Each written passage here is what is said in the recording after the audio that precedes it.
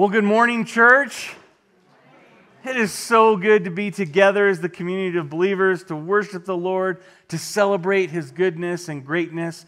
For those of you who don't know me, my name's Gary, and I'm on staff here, and I get the honor and privilege to open up God's Word with you as we get the opportunity to gather, to study, to learn, and to grow in the likeness of Christ.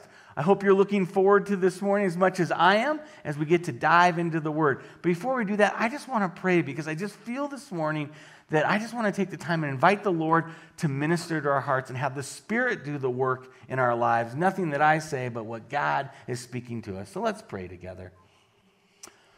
Father, I thank you that we are your people, that we get to know you and follow you.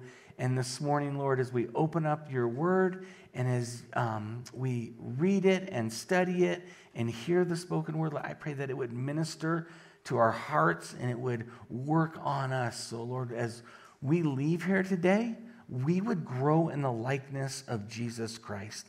I thank you for those who came before us and those who you gave this word to the church of Thessalonica.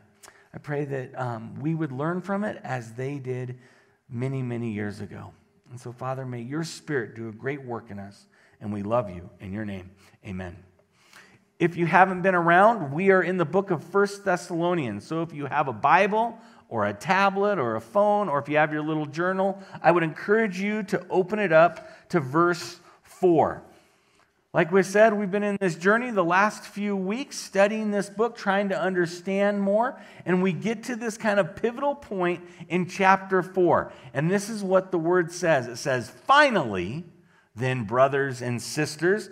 So verse 4:1, "Finally then, brothers and sisters, we ask you and urge you in the Lord Jesus that you have received from us how ought to walk and to please God." So what I would do if I was marking up my Bible, I would circle the word "finally."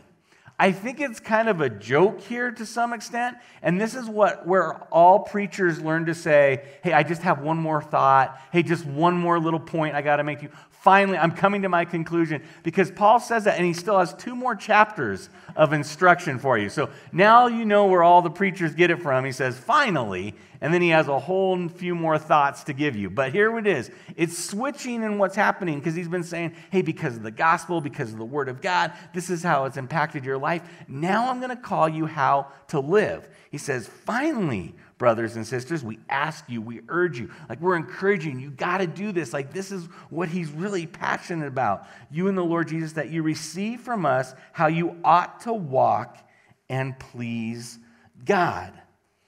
This is what he's asking, is that how you ought to walk. So I think I would underline the word walk. And then how are we supposed to walk? We're supposed to walk in a way that pleases God. So a question you might be asking yourself, or that I think you should ask yourself, is how am I pleasing God with my life? Am I bringing honor to Him? Am I bringing glory to Him? Do I please God with the way I live? This idea of walk and live, we see interchanged in Paul's language as he writes his epistles. He says, live in a way that's worthy of your calling in Colossians. Or earlier in 1 Thessalonians 2, he said, live in a manner that is in the same way that you are called to. I mean, he has this language. So here he's saying, hey, walk in a way, live in a way that pleases God. This is what we should be asking ourselves. How am I pleasing God? And just think about this. We're trying to please someone. Whether it's our wife or our kids, we want to please them and make them happy. Maybe it's a boss or a teacher or a coach. I see this in my kids' life, especially in one of them. Like she has this deep desire to make her coach happy. And when the coach doesn't respond that way to her, she gets really down on herself because she just really wants to show, hey, I want to please you. All of us are typically trying to please someone in some way. But I'm wondering, at the forefront of our minds, are we asking ourselves, how do we please God? Because He deserves it. He's worthy of it. He's worthy of our total life of surrendering to Him and living for Him. We learn in the Westminster Catechism, it says that the chief goal of man is this, is to glorify God and enjoy him forever. So what we want to do, we want to enjoy God and we want to bring glory to him. The final words, or some of Jesus' words that he gets to set up the church in John 8, he says this, "For I always do the things that are pleasing to my Father." I always do things that are pleasing to my Father. Colossians 3 says, "Whatever you do in word or deed, do everything in the name of Jesus." Colossians 2, 5 through 9 says this, "So whether we are at home or away, we make it our aim to please him." This is the aim of our life. I love this word aim because it kind of says we're pointing towards something. There's an intentional target we're trying to hit. And so today, as we study the text, as we continue to work through, my prayer is that our aim would be to please God. That's what we want to do. We want to please God with our lives in the way that we ought to live. So here we go back to verse 1 here. "Finally then, brothers, we ask and urge you in the Lord Jesus that as you receive from us how you ought to walk and to please God, just you are doing, that you do so more and more." So this is not a one-time thing. This is not something that you just do and it's done. We're doing it more and more and more. That's what he's asking us to. It seems like in this letter that the church is already doing all these things. And so he's encouraging them more and more to live this out. It's not like they're ignoring the instructions that he's given them or that they haven't heard these things. It's he sees in his life, he's heard them in his life, and he's just wanting to spur them on to continue to do it because they're so important to please God. So he's saying, hey, more and more we do this. We also see down here in verse 3, "For this is the will of God, your sanctification." This idea of more and more in sanctification really kind of become like the same idea or thought. I want to just take a minute because this is a big theological concept that Paul just drops right here in this text. This is for your sanctification. So I wanted to explain this term so we have a better understanding what's here. And I want to do it with kind of three different terms that we see as we study the scripture. We see this idea of justification, sanctification, and glorification. And as we study God's word, we'll see these terms pop up, and sometimes we just don't have an understanding of what they are. And they're referring to who we are as followers of Christ and our journey with Jesus. So someone who has been justified, that means they've been made right with God. So we are justified when we surrender our lives, we trust in Jesus, and we put him first, and he is now our salvation. At that moment, you have been justified. You have been made right. You are holy at that moment. The great part of that is that, you can never be more holy than being holy. Yet, at the same time, we want to be in process of growing in the likeness of Jesus. That's sanctification, is that we're becoming a little bit more like Jesus each and every day. So, if you want to flip over to Romans 8, starting in verse 29, says this.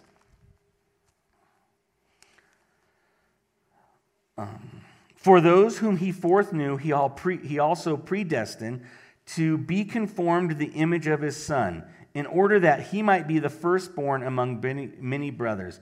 And those he predestined, he also called. And those he called, he also justified. And those whom he justified, he also glorified."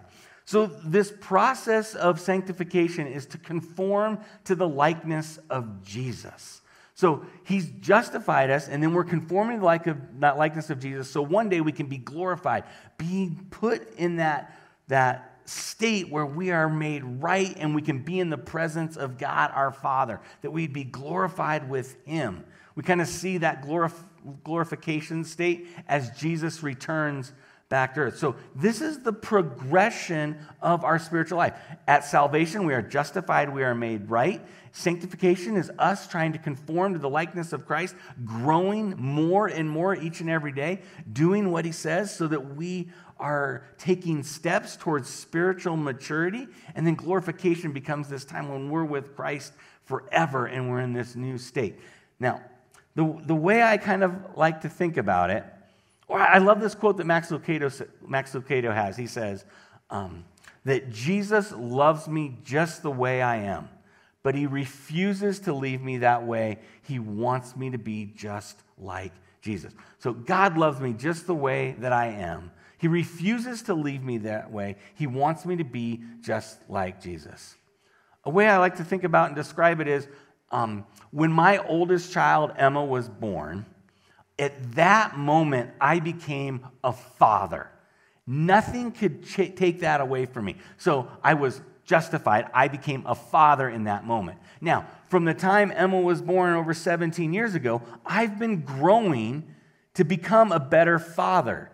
Hopefully, a little bit each and every day. Now, the reality of becoming a good father and the reality of our spiritual life probably looks a little bit the same. We have some really good days and some really rotten days as a parent.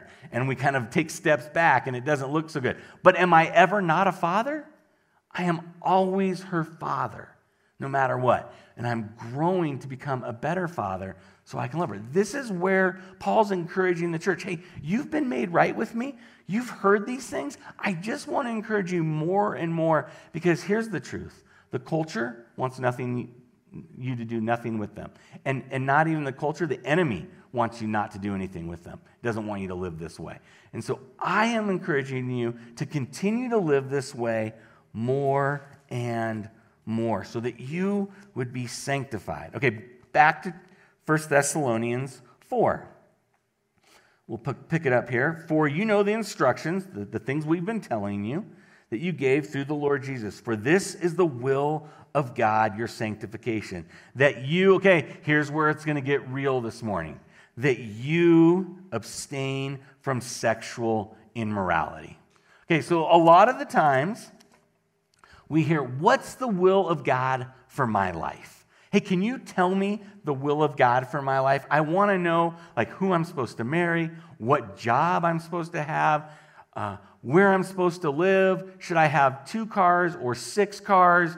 You know, we're asking the Lord, what is the will of God for my life? And on many things, it's not clear. But there are a few things and a few key passages that the Lord says, this is my will for your life. And so when someone says, what's God's will for my life? Well, here's one of them that we're going to talk about. There's also another one in Ephesians 5 where he says, hey, do not be drunk or jump into debauchery. Don't do that. That is my will for your life. Later on in 1 Thessalonians 5, I think it's 16, or rejoice always, pray without ceasing, give thanks in all circumstances, for this is the will of God in Christ Jesus. Romans 12, 1 and 2, right, says, do not conform any longer to the patterns of this world. This is the will of God for your life, right? This is what God's will is for your life. And here in 1 Thessalonians 4, this is God's will for your life, that you would abstain from sexual immorality. Well, let's talk about this term a little bit. What is sexual immorality? I would circle this, box it, whatever you need this term. This term is a very general term. It's porneia is the term that's used here, and it encompasses a lot. We get the word pornography from it, promiscuity from it, fornication. This is all what's happening here. So when he says sexual immorality, it's encompassing a variety of things in this statement. Because a lot of times you'll hear, the Bible's just not really clear on my sexuality. Well, the reality is the Bible's really clear, and it's been from the very beginning what God's plan for human sexuality is. And it's one man, one woman, one lifetime. That's God's ultimate plan, is that we would leave our father and mother, we would cling to one another, and we would become one flesh. So anything outside of that becomes sexual immorality. Now, when we hear that, when I hear that, when I start thinking about that, I just think about my own life and what I've been through, the ways that I've blown it, and it's like, wow, there's probably not a single one of us in this room that is held to that standard. Jesus even defines it a little further, right? And in Matthew, when he's talking on the Sermon on the Mount, he says this, hey, here's what adultery is. If you even look at a woman with lust in your heart, then you have committed adultery. So sexual immorality is something that God is calling us to abstain from. And in our culture today, I think is very similar to what was happening in the day here. Like, remember, he's writing this from Corinth, and Corinth was like a modern day Vegas, where kind of it seems like anything goes and any way you want to live was totally fine, and you just, whatever makes you feel good, do it.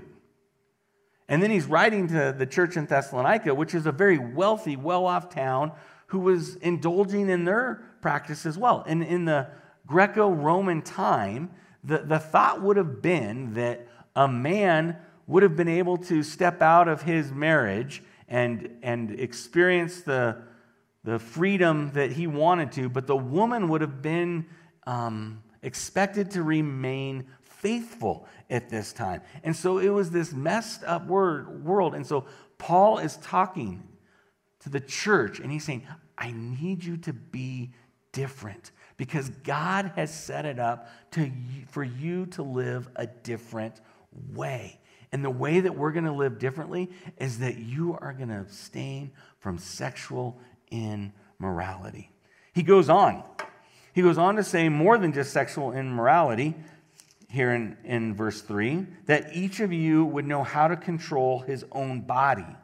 So that we would abstain from sexual immorality, but you would also be able to control your body from control his own body in holiness and honor. This word holiness is that you are set apart, that you are different. And he goes on to say, and not in the passion of lust like the Gentiles who do not know God. He makes a very important distinction with this phrase right here, that those who know God, who follow God, who have been set apart, who are holy, they live one way. Those who do not know God, they don't have that same expectation because they don't have the Spirit living within them and working on their heart and working in their lives. So, here's the will of God for your life. Here's what God is calling you to. Here's what he's saying, that you would abstain from sexual immorality, that you would control your own body, and that you would not partake in the passions of the culture that you are living in.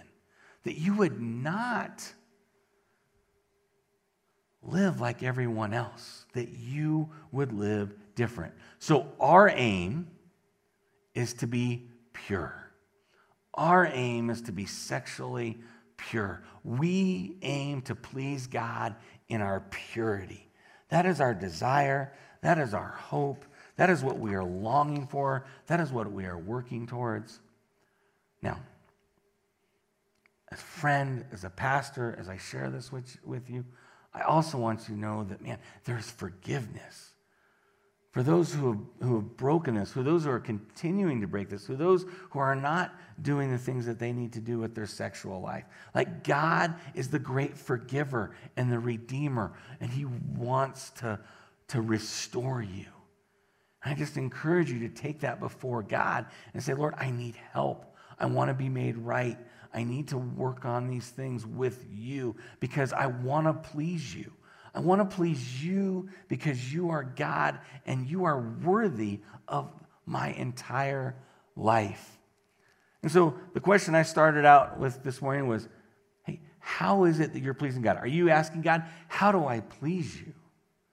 Another question, wherever you are in your life, whether you are a student in the room, whether you are divorced in the room, whether you are married in the room, whether you've never been married in the room.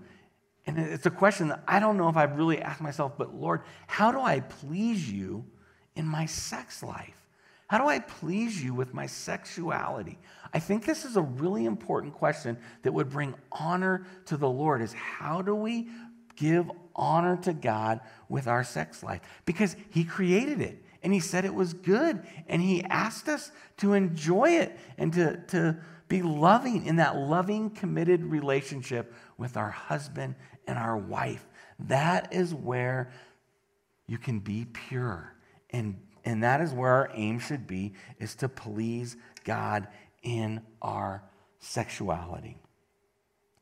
Now, as well, when we sin sexually, he gives us a couple of truths that I want us to pay attention to in this text. So he says this back in 6, that no one turns, we'll start in 5. Not in the passion of lust like the Gentiles who do not know God, that no one transgress and wrong his brother in this matter, because the Lord is an avenger in all these things.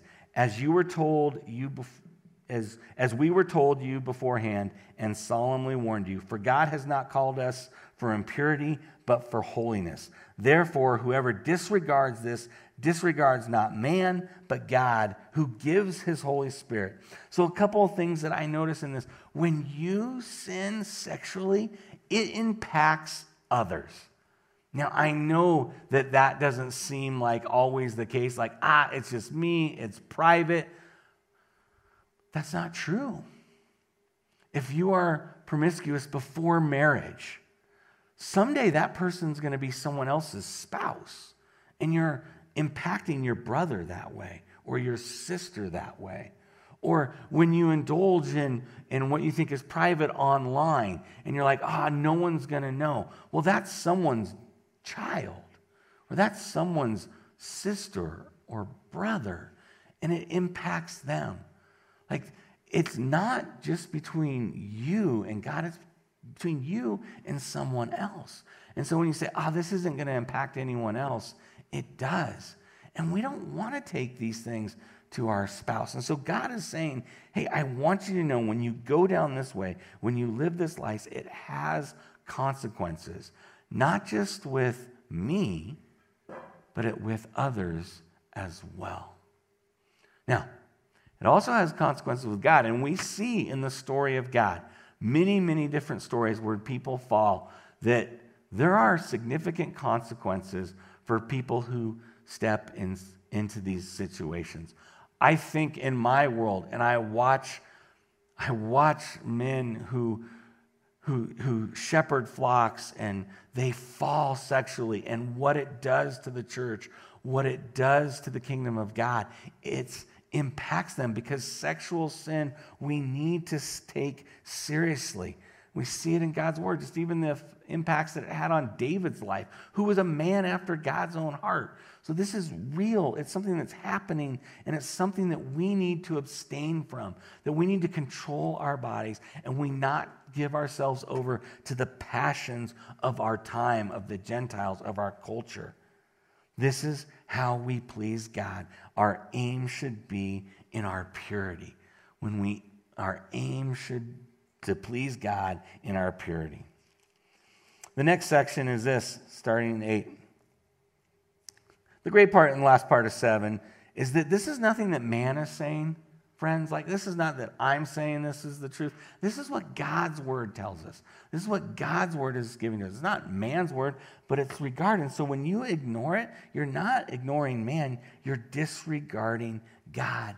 The good news is he gives you the Holy Spirit to work in your heart. And that's the encouragement today. It's that I'm not sharing with you anything you probably don't know or haven't heard, but my prayer is that the Holy Spirit would do a good work in each of us, and that we would please God in our purity. Verse 9. Now concerning brotherly love, you have no need for anyone to write to you, for you yourselves have been taught by God to love one another. So this is the work that's happening, is that we are called to not only please God in our purity, but we're also called to please God in our love for one another.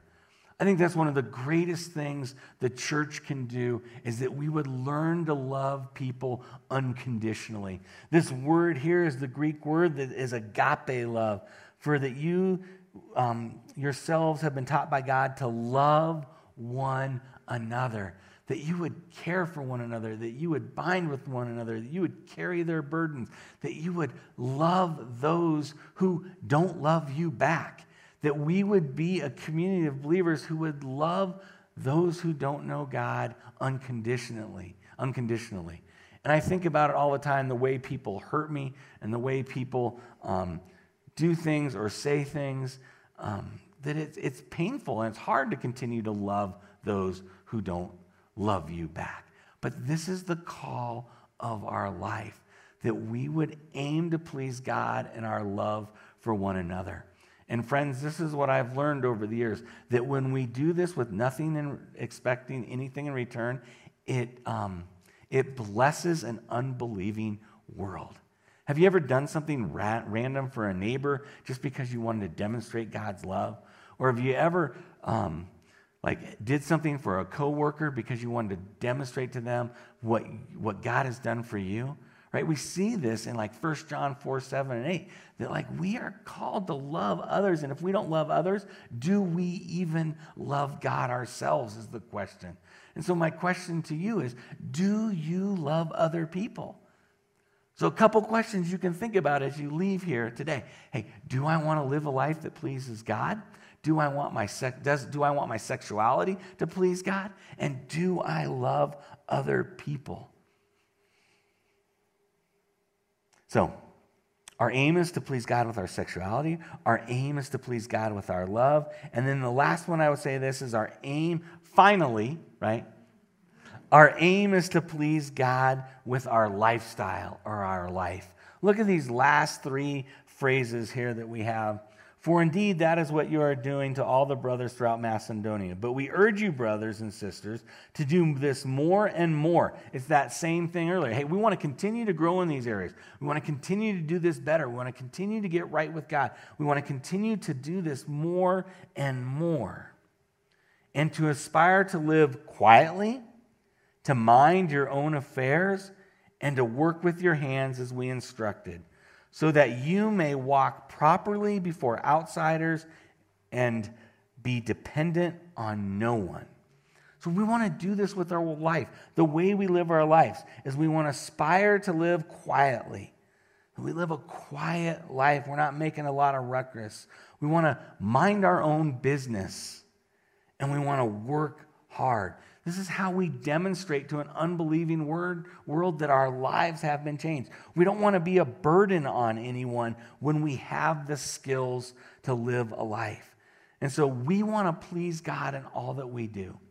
We want to give him glory and honor because of who he is. And I think that we do this by doing his will, by growing more and more, by living a life that aims to please him by being pure, by living a life that aims to please him by loving others, by living a life that aims to please him and how we live, period, so that we would walk properly before outsiders and be dependent on no one. The goal is to please God, and by pleasing God, I believe we demonstrate how he's impacted our life. I think about this in the softball community that I'm a part of with my kids, and I get to spend time. The coaching staff has let me kind of hang out with them and be a part of them over the last few years, and they think I'm really different and strange because I don't partake in the same things they do. And it's really hysterical at this point, because anytime they use foul language around me, they apologize.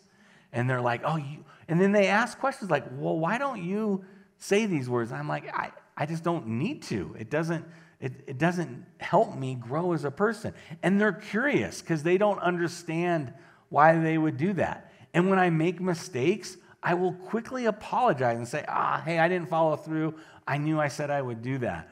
Or, okay, I'm gonna share with you what happened this week and be full honest. I was pitching to a kid, and this kid rocketed a ball back. It hit my hand, and I thought I had shattered my hand, and one of those inappropriate words came out of my mouth in that moment. Now, I don't know if anyone heard what I said, but I later found the two kids were in that drill with me, and I apologized to them, and the coaches thought I was crazy that they're like, why would you apologize? I said, because I don't want to represent myself. I don't want to represent who God is and how he's changed my life. I want to do it in a way that shows you that my life has been transformed. And friends, I don't have it fully figured out. I'm in the same place you are. I'm hoping that my life will please God. That's what I want to do every day is wake up and say, Lord, how do I please you a little bit more each and every day? I want to do this more and more and more. I want to do it in my purity, and I fail at times. I want to do it in my love for others, and I fail at times. I want to do it in the way that I live, and I fail at times. But Lord, the posture of my heart is to bring you pleasure, because that's the goal of my life, is to bring you glory because you are worthy. Now this morning, I just want to take some time of personal reflection, that we would allow the Word of God to transform our hearts in the quietness and the stillness of where we are, and just get things right with the Lord. That we would look through the Word of God, that we would look through the text and what was spoken here and say, Lord, what do you have in store for me? What do I need to get right? And so we're going to just be quiet, and we're going to sit with the Lord, and then we're going to pray together, and then we're going to sing out. But I just want to take some time to allow the Word of God to penetrate our hearts, and that we would ask the Lord to help us get right with him as we leave here this morning. Let's go before the Lord.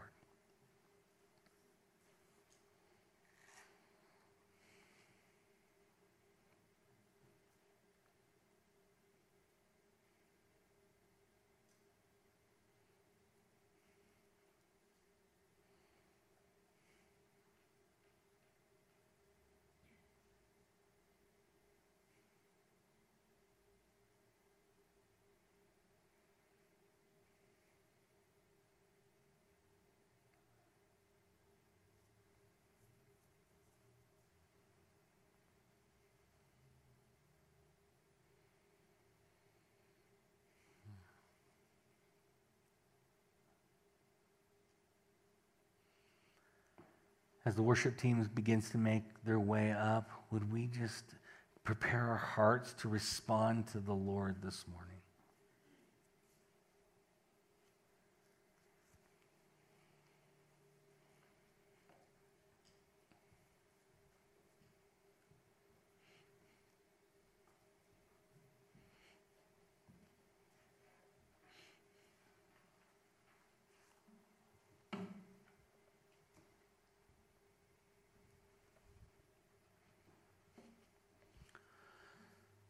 Father God, we come to you as broken people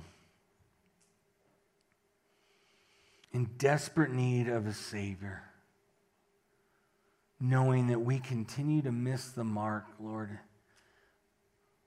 And Lord, we don't want to. Father, we want our lives to demonstrate a life that has been transformed by the gospel and that has been set apart, because that's what you have called us to, that we would be holy because you are holy, Lord God. And Father, we confess our shortcomings this morning. We confess the ways that we have let you down.